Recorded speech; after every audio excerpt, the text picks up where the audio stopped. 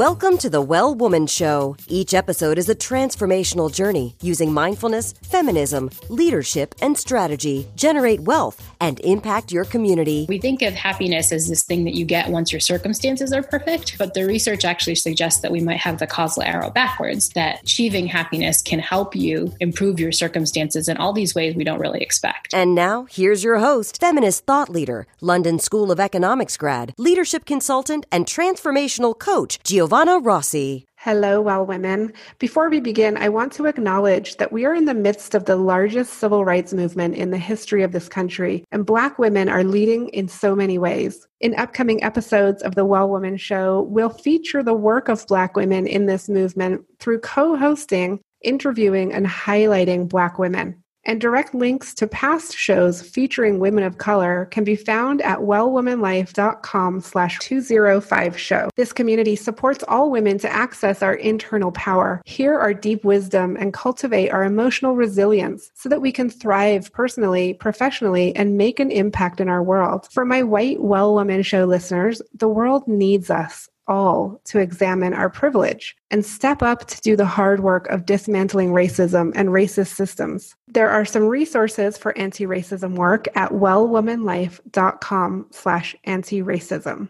On the Well Woman Show this month, I talked to Laurie Santos, a professor of psychology and head of Silliman College at Yale University, as well as the host of the critically acclaimed podcast, The Happiness Lab. After observing a disturbing level of unhappiness and anxiety among her students, she began teaching a course entitled Psychology and the Good Life, which quickly became the most popular course in Yale's history and has almost reached 2 million people all over the world. Although now she's best known as a happiness expert, Santos's research explores the much broader question of what makes the human mind unique, and often includes comparing the cognitive capacities of non-human animals to humans. On the show, we talk about how happiness is something we can all work on and why it's harder for women than men to make time for happiness. All the information shared today can be found at the show notes at wellwomanlife.com/205show. You can also continue the conversation with us in the Well Woman Life community group at wellwomanlife.com/Facebook. The Well Woman Show is thankful for support from Natural Awakenings magazine in New Mexico and High Desert Yoga in Albuquerque. I'm speaking with Dr. Laurie Santos today. Welcome to the show. Thanks so much for having me. So it's so good to have you. It's funny. I actually was looking at as we heard in the introduction, you are a professor of psychology at Yale and have a podcast, which we'll talk about. You also started a course on happiness, and I was looking at it thinking, that would be really interesting to interview Dr. Laurie Santos. And then lo and behold, in my email box was a request to have you on the show. So I wanted to start, Dr. Santos, by asking you, who are you in the world today? Yeah, well, these days I'm a bunch of different roles at once, which I think can get confusing. You know, I'm a friend and a wife. I'm a professor of psychology, which means I teach classes on Yale's campus. I also run a research lab. But a lot of my time these days, at least over the past couple of weeks, has been taken up with two different roles. One is as the host of this new podcast, but the other is as a head of college on campus.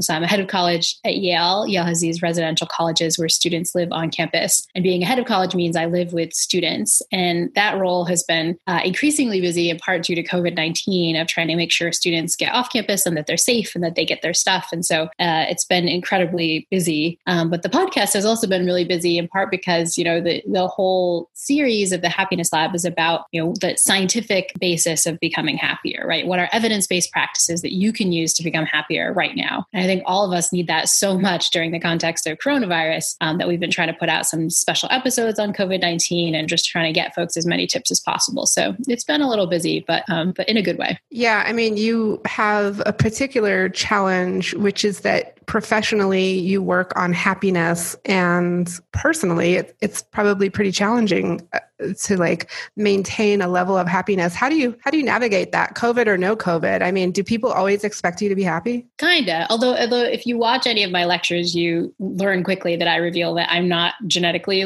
predisposed to be very happy. I'm not a naturally happy person. And so I think that kind of takes the wind out of people's sails when they think oh, she must be happiness guru and be happy all the time. So I think I quickly dissuade people of that notion. intervention. But the good news is I think teaching a lot of this stuff, when you teach all your students about these evidence-based practices that they can use to feel happy, you kind of get embarrassed if you don't practice what you preach, right? So that means I'm putting into practice a lot of the things I'm telling my students about all the time, like, taking time to be present, taking time for gratitude, prioritizing something I imagine we'll talk about, which is time affluence, which is just this subjective sense that you have some free time. Like I have to follow the things I'm telling students, which can be really tricky when you're busy. But I think having that social support of knowing that people are relying on me for this stuff, it helps me put it into practice too. And just as the data would suggest, if you do these interventions pretty regularly, it can improve your mood. So I get the benefit of being the preacher, mostly because I have to practice what I preach. I find that too, doing this show, like I have to really put into practice the things that I, talk about with my audience and with the community. And it's a good check, right? It's like, okay, am I actually doing these things? So Dr. Santos, you're working on this podcast, you're running a program at Yale, and what is the impact of your work on women's lives and well-being specifically? Yeah, well, I think, the tips that I talk about can be applied to any gender, people of any background, but I think they're particularly important for women, in part because, in my experience, based on the emails I get and just the comments that come through the class, women are really struggling, in part because we feel like we need to do it all, right? Like we need to be the perfect spouses and the perfect workers and the perfect moms and all these things. And I think that can lead to a lot of behaviors in which women are beating themselves up a lot of the time. And so I think the evidence-based practices talk a lot about things like taking time for presence, taking more off your plate to achieve more. And so I feel like these strategies are particularly useful for women in the 21st century, who are facing a lot of difficulty in terms of just living their life and kind of enacting the kind of self-care that really matters. Yes. And do you find that you see a difference? Is there a sex and gender difference in your work? Yeah, we're starting to do a little bit of that with the online class. This is the first round where we've had a sample size big enough to get some data on this. And so in a first pass, we just wanted to make sure that doing these interventions, learning the content that students learn in the class and doing these interventions was actually helping their happiness. And we're writing the paper up now, but it really looks like on a 10-point happiness scale, on average, learners are going up over a whole point, which is pretty cool. If you start off as a 6 out of 10 on happiness, after taking the class, you end up at a 7 out of 10 on happiness, which is super cool. But now that we've kind of seen that effect, we're trying to dig into whether or not we're specifically seeing gender effects on these things. And we don't have any new data just yet. But again, I think that because women are so prone to not engaging in these interventions naturally, I think they can be particularly helpful. Yeah. And what I've found in my work with women is there's really no lack of information out there. You've got all these evidence-based practices. There's all kinds of information. It's how do we integrate that into our lives and make it work? And so often women feel overwhelmed by another thing to do and are not creating the space in their lives to actually, work on some of these things. Yeah, I think that's exactly spot on. One of the first things we teach in the class is this cognitive bias known as the G.I. Joe fallacy, which I don't know if you're a child of the 80s like me or if you're a listener, children of the 80s, but G.I. Joe is this bad 80s cartoon about army guys and nobody remembers it, but they kind of remember how it ended, which is that each episode ended with this public service announcement where G.I. Joe would say, now you know, and knowing is half the battle. I'm going to go G.I. Joe, if you remember the cartoon. But the idea is, we think that, right? We think now I know, and knowing is half the battle, right? But the social science suggests it's not half the battle, right? You can know all the stuff that you're supposed to do, but unless you come up with strategies to actually put it into effect in your own life, that knowledge isn't going to help you. If anything, it's just going to make you feel guilty for not doing the kind of thing that you're supposed to be doing. And so what we try to do in the podcast and in the class is to give people actionable strategies that you can put into effect today, in the next hour, here's what you do. Because again, I think what we don't want is to teach people all this evidence-based science and all these interventions and just have people feel more guilty for not putting them into effect. We need to find ways that are really going to work in our busy lives to do these things. Yeah, exactly. And I want to get to some of those specifics if we can do that in just a minute, but I want to take a broader look at your work and just ask you, what's the overarching vision here? Yeah, I think the goal is to try to give people kind of to feel happier, and I think sometimes people can take a kind of nasty view at that project, right? It's oh, you want people to be happier. You don't want to solve the structural inequities that make the world a worse place. No, we're not, saying that we need to, of course we want to solve all that stuff too, but ultimately like people feel good when they're happy. Happier people have stronger immune systems, like they're more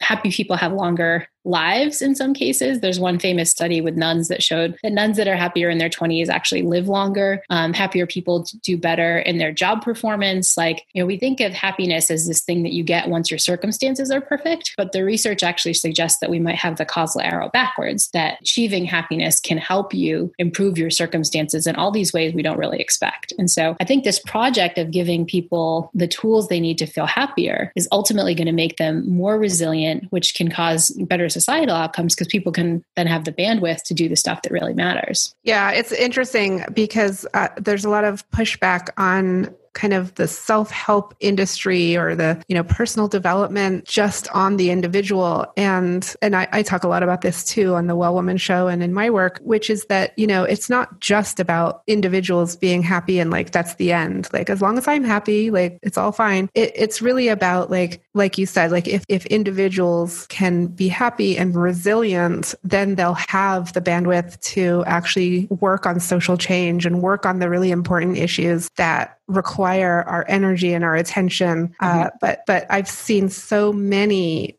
change makers and social change activists just completely burn out because it's just too much. Yeah, I think we need to pay, we think we can squeeze in all of it, right? But ultimately, if that causes us not to do any of it because we've totally burnt out or we've given ourselves, like mental health issues, like, we just kind of can't, right? And so I think we have to work smarter and not harder, right? Like there are ways to do the kinds of things we really want to do in a way that's smarter. And one of those smart things involves, taking care of our health, whether that be our physical health or our mental health. Okay. And when it comes to the evidence-based practices that I want you to share a few of those so that people can go away today and like actually implement something. But when we talk about these, are they applicable across the board, regardless of gender, socioeconomic background? Like what if people are in different situations? Like can everybody really take advantage of your suggestions? Yeah, I think for the most part. I mean, again, like then this is where I think these tips sometimes differ from the typical thing we think about when we think about self-care. When we think self-care, we often think like, oh, I have to buy this expensive bubble bath, or like, the things I'm suggesting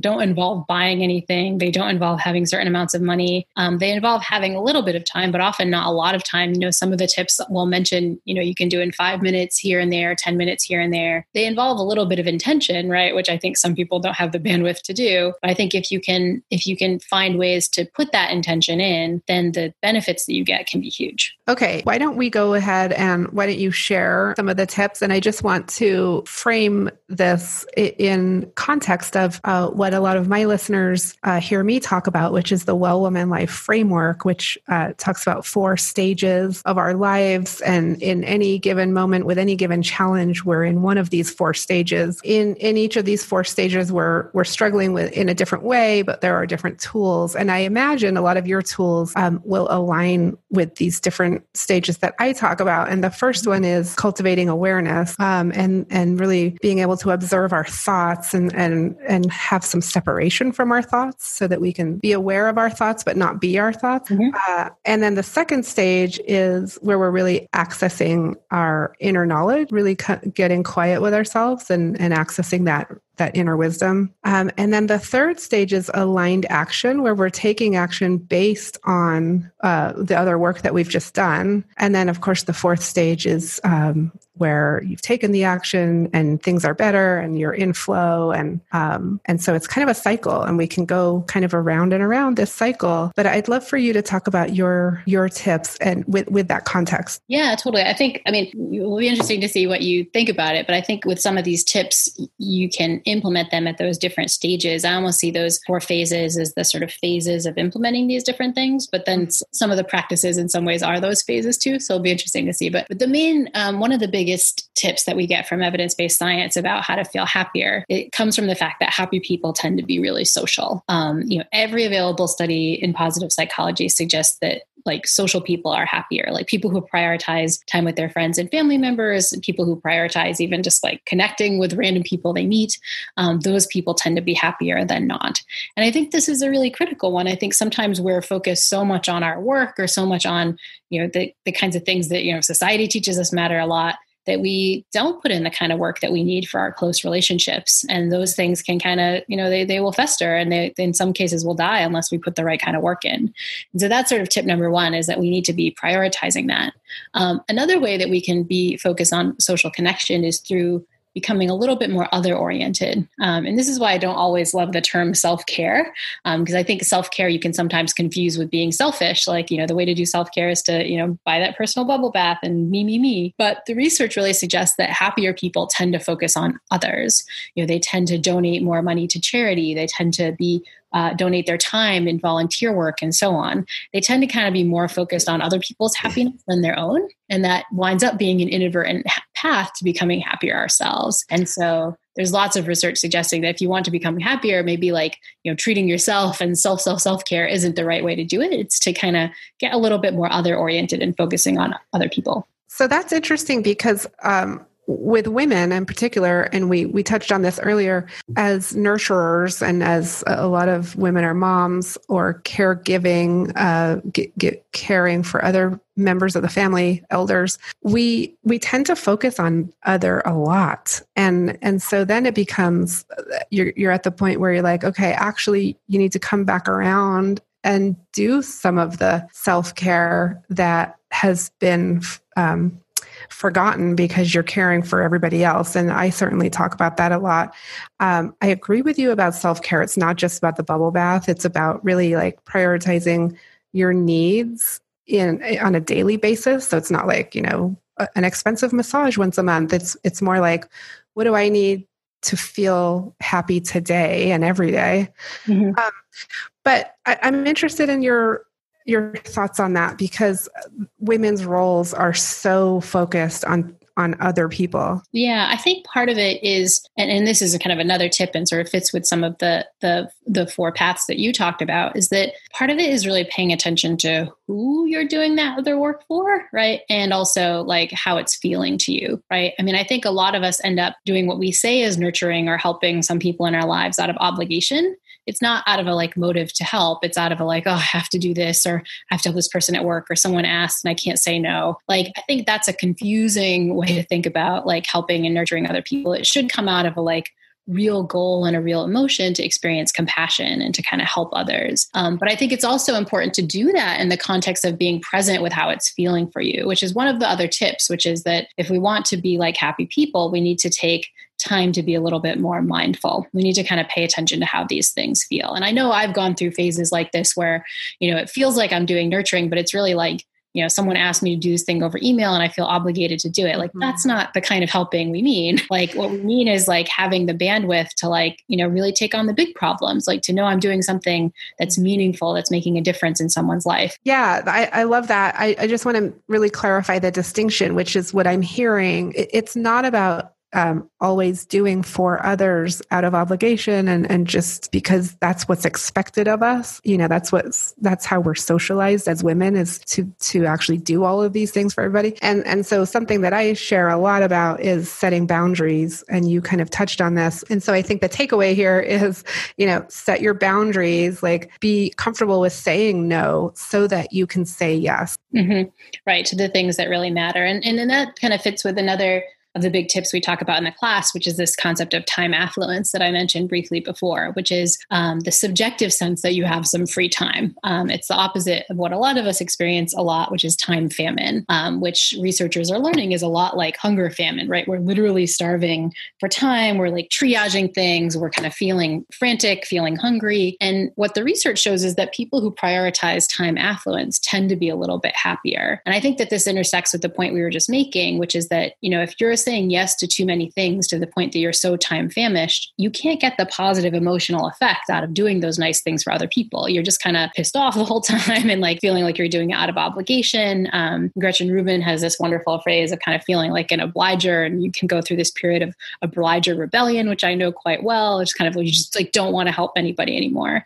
But that comes not out of the helping part. That comes out of the not respecting your time part and not being mindful about how these things are feeling, and really kind of saying no so you can keep some open time just for yourself or just for the feeling of having open time. That's what the science suggests, is that it's this subjective sense that you have some free time that can feel really powerful for your well-being. Okay, great. So we'll put these tips in the show notes for sure at wellwomanlife.com/podcast. And we're going to take a quick break and we'll be right back. I'm so thankful for support from Natural Awakenings Magazine in New Mexico, a monthly green, healthy lifestyle publication, and for support from High Desert Yoga, promoting optimum physical health, clarity of mind, and spiritual inspiration for all. You're invited to join me for a brand new monthly group experience over in the Well Woman Academy. This is a monthly group that includes access to the full 6-week course based on feminism, mindfulness, and the Well Woman Life framework. It includes weekly groups coaching sessions with me, as well as office hours and a private Facebook group to share and grow. Don't get me wrong, this is hard work, but with these tools, you will easily find the time to do the course, get the coaching, and reach your goals monthly. If you find yourself worrying about whether you'll ever make it in the thing you're pursuing, waking up in the middle of the night with anxiety, lacking the energy you need to get everything done, stuck in some aspect of leading your team, procrastinating on moving forward with projects and tasks, or in a leadership role but second guessing yourself constantly, I'd love to introduce you to the Well Woman Academy. It's for smart, high-achieving women changing the world who want to overcome anxiety, burnout, perfectionism, and insecurity. The result? You get to live your well woman life, a life of joy, ease, and abundance, even when things are tough all around you. Visit wellwomanlife.com/academy to learn more. We're back with Dr. Laurie Santos. She has the podcast, The Happiness Lab. And Dr. Santos, we're going to go into the Superpowers for Success segment here to close out the show. I want to ask you a few quick questions. This is a bit more personal about you as a leader in your field and as a woman. And usually a lot of what my guests share really help inform what listeners are up to. Mm-hmm. So the first question is, what does success in life mean for you? That's a tricky one. I mean, I think success in life for me right now means that I'm doing work that is making me feel creative, that's kind of making me excited while I'm doing the work. You know, I'm getting some flow and stuff out of doing the work, but it's also work that is meaningful, that's like helping other people and really reaching a lot of other people. I feel like that's what success for me feels like right now. I'm kind of happy in what I'm doing, and the stuff that I'm doing really matters. Okay. And when did you know you were really good at what you do? That implies that I know I'm good at what I do now, which I'm not totally sure I do. I feel like taking on this new podcast is really out of my comfort zone, so it's coming to terms with my voice and the kind of creative process of writing the scripts. And so it's been a wonderful growth-filled experience, but I'm not sure I would necessarily say I'm good at it. I think I know that things are a good fit when they feel quite natural, when they're kind of giving me flow and I feel like I'm growing, but also I'm still feeling challenged by things. I think, the things in life that started to feel too easy, I feel like, I wasn't really growing from them, and they were things to kind of let go. Okay. But you've been pursuing this field in psychology and pursuing, like, finding out about happiness for a long time. And so this is sort of your thing. And when did you know that this was it for you? Yeah. Well, the history of the happiness stuff is it's been a long time, but relatively recent. I started a lot of this work in 2018 when I first taught a class on happiness, a live class on happiness at Yale. And that really came out of wanting to help the students with their own mental health issues. It was shocking to me as a head of college just how depressed and anxious and overwhelmed students were. And so the class really evolved out of an attempt to try to help them. But it kind of went viral in all these ways I didn't expect. So this foray into the happiness work is really only like a, 2 to 3 year old kind of adventure. But it's been this really incredible adventure. And I think, I started to realize it was the right thing, as I was getting more feedback about how much this content was helping people. Like, it was really resonating with people in a way that I didn't expect. And I just learned, okay, this is going to be the new thing. I'm just kind of diving into this stuff now for real. Okay. So I'm just going to press on this question just one more time here and say that, so that is external, like, validation, which we all need for sure. Like, to know that our work is impacting people and to get that feedback. But was there a moment when you just knew in yourself that this was what you wanted to be doing? Well, I think you get that internal moment in some ways because the work is fun for you and meaningful. I mean, when I described, what I thought of success, it had these two components. It had this component of the internal component, like I was growing and I was getting flow from it. And it was kind of hard in this way, like a hard exercise class, it felt really right. But then it had this other component that it wasn't just, something like I was doing just because it was fun or whatever. It really was having a positive impact. And for me, those two things together, this fact that it feels good internally because it's having this positive effect on the world. And it feels good internally just because it's fun. I'm like kind of growing from it and doing something really creative. Both of those two together, I think, have mattered for me a lot. Yeah. Okay. And what superpower did you discover you had only to realize it was there all the time? I think, the superpower I have discovered in this process of sort of learning about the happiness is the superpower of like controlling what I can control, if that makes sense. There's so many things in life that are out of your control, but your attitudes, your reactions to things are always kind of in your control. This comes from a lot of the ancient wisdom that the Stoics talked about, there are things you can control and things you can't. It also comes from ancient wisdom that Buddhists talked about in the parable of the second arrow, that you can't always control the first arrows that hit you in life, but usually the second arrows that come are the arrows that you create. They're your reactions to things that might not be so positive. And so the superpower I realized I have, and I'm sort of working hard to cultivate, I'm like, new Spider-Man, like figuring this out, is that I have that control and that I can exert it whenever bad things come up in life. I like that. Okay. And what advice would you give your younger self, say 20 years ago? I think just to not sweat the small stuff, I guess. I mean, maybe when you look back at your younger self, I feel like my younger self was worried about all this stuff that just like worked out and it was fine, but I couldn't have seen that at the time. And so trying to give my younger self the advice of like, just chill out. It's probably going to be okay. And do you identify as a feminist? Yeah, definitely. What does that mean for you? It means like thinking more about how you can solve the structural problems that, we've unfortunately inherited as women. I think that, there's a lot of society that isn't necessarily designed fairly for women, for marginalized groups, for people of color, for not able-bodied people, for LGBTQ folks. Like, I think that being a feminist and all the kind of positive ists that go with it is really about sort of thinking of ways that you can fight those things. And for me, one of the fights is really to give people the emotional tools and the resilience they need to help out in that fight. Yeah, absolutely. Okay. And last question, what are you reading right now? What's on your nightstand? Well, what's on my nightstand right now, because I'm doing a new podcast episode on tribalism, is a book called Breaking Hate by Christian Picciolini, who was himself a former neo-Nazi who got out and now consults on how to break people out of extremist groups. And so he kind of learned the hard way how awful these things are. But now he's using what he learned in those awful groups to kind of help others. So that's been harrowing, but really fantastic. Another favorite book of mine that's on my nightstand is a book called The Stoic Challenge, which fits kind of what I was saying about that superpower about controlling the things you can control. This is a book by the philosopher Bill Irvine, who realized that, we all have this superpower of reframing things rather than kind of being a tragedy or something that's affecting us negatively. We can reframe hard situations as challenges. And that's been super helpful for getting me through like all kinds of different hard times that I've faced recently. Okay, great. We'll put that on our book list on the show notes. And Dr. Santos, it's been such a pleasure having you on the show today. Thank you so much for having me. That's it for our show today. Remember, if you need support to live your Well Woman life, head over to wellwomanlife.com/Facebook to join our community. As a reminder, we are on NPR every week, so be sure to tune in at npr.org/podcasts and search for The Well Woman Show.